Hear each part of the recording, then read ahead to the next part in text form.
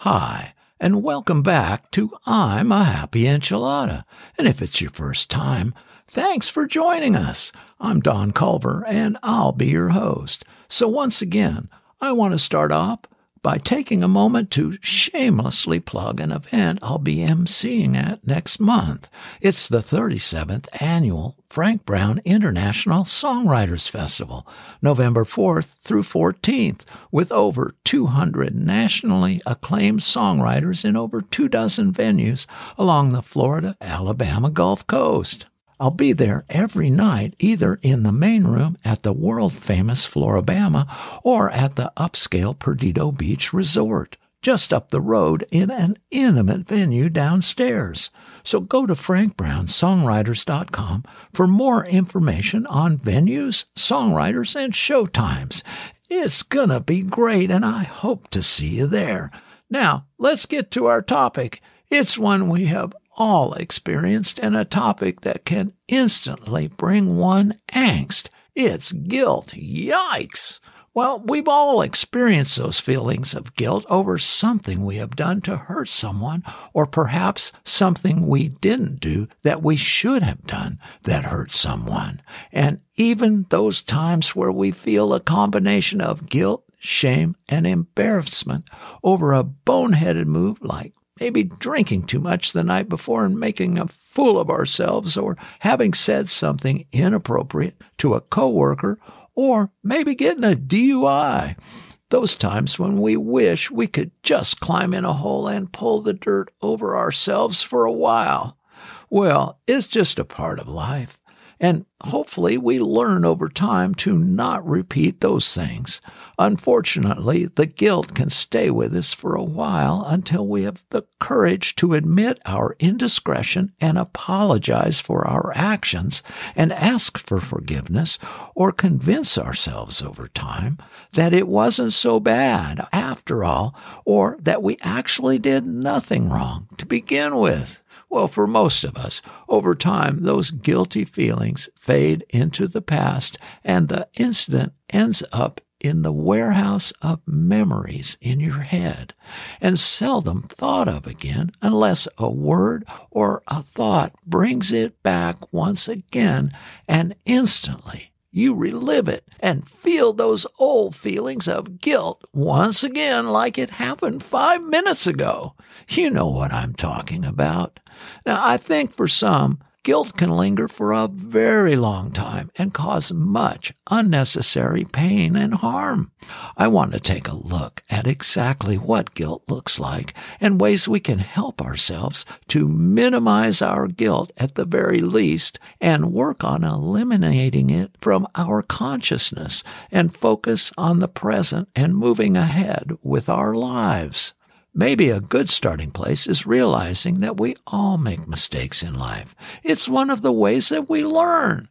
So you're not alone in making mistakes or using poor judgment that caused you feelings of guilt. So let's see what guilt looks like, shall we? The feeling of guilt is a sense of regret or responsibility that relates to actions taken. People may feel guilt over things they actually did wrong, things they believe were their fault, or things they had no responsibility for. You feel guilty when you did something that caused harm to someone, for which you hold yourself responsible.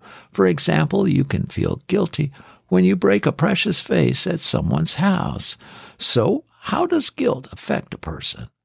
Well, guilt can majorly affect your sense of self-worth and self-esteem. Guilt can be an elusive and hard-to-predict beast.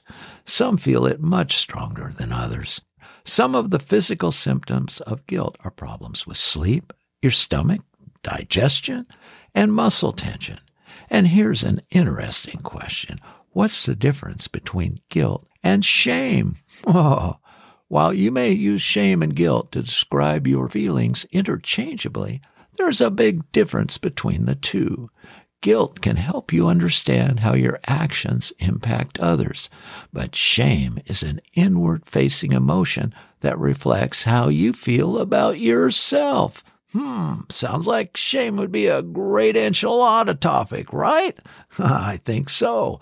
Well, anyway, moving on. Then there's chronic guilt, which can lead to a belief that situations are far worse than they really are, and that the person is to blame for everything.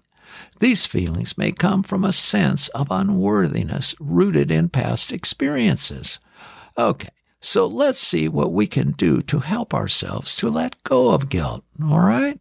Here's a good place to start. How do you apologize to someone you hurt badly?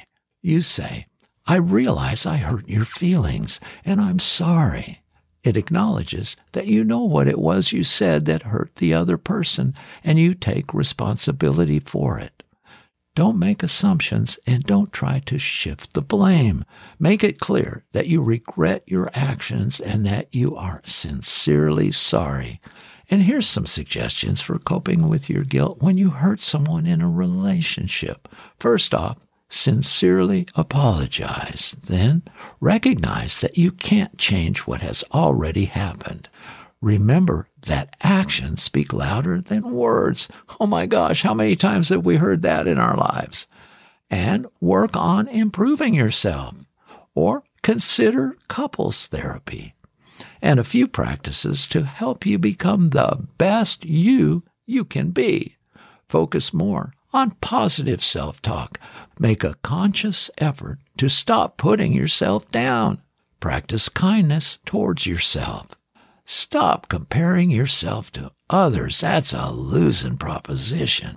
Think of mistakes as learning experiences. Be patient with yourself. Geez, such great advice.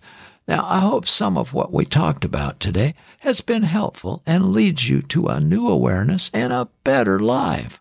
We're all on a journey here to get to our best possible life, the one we deserve. So remember, change your thinking, change your life. Well, that's all I've got. So until next time, God bless and be a happy enchilada.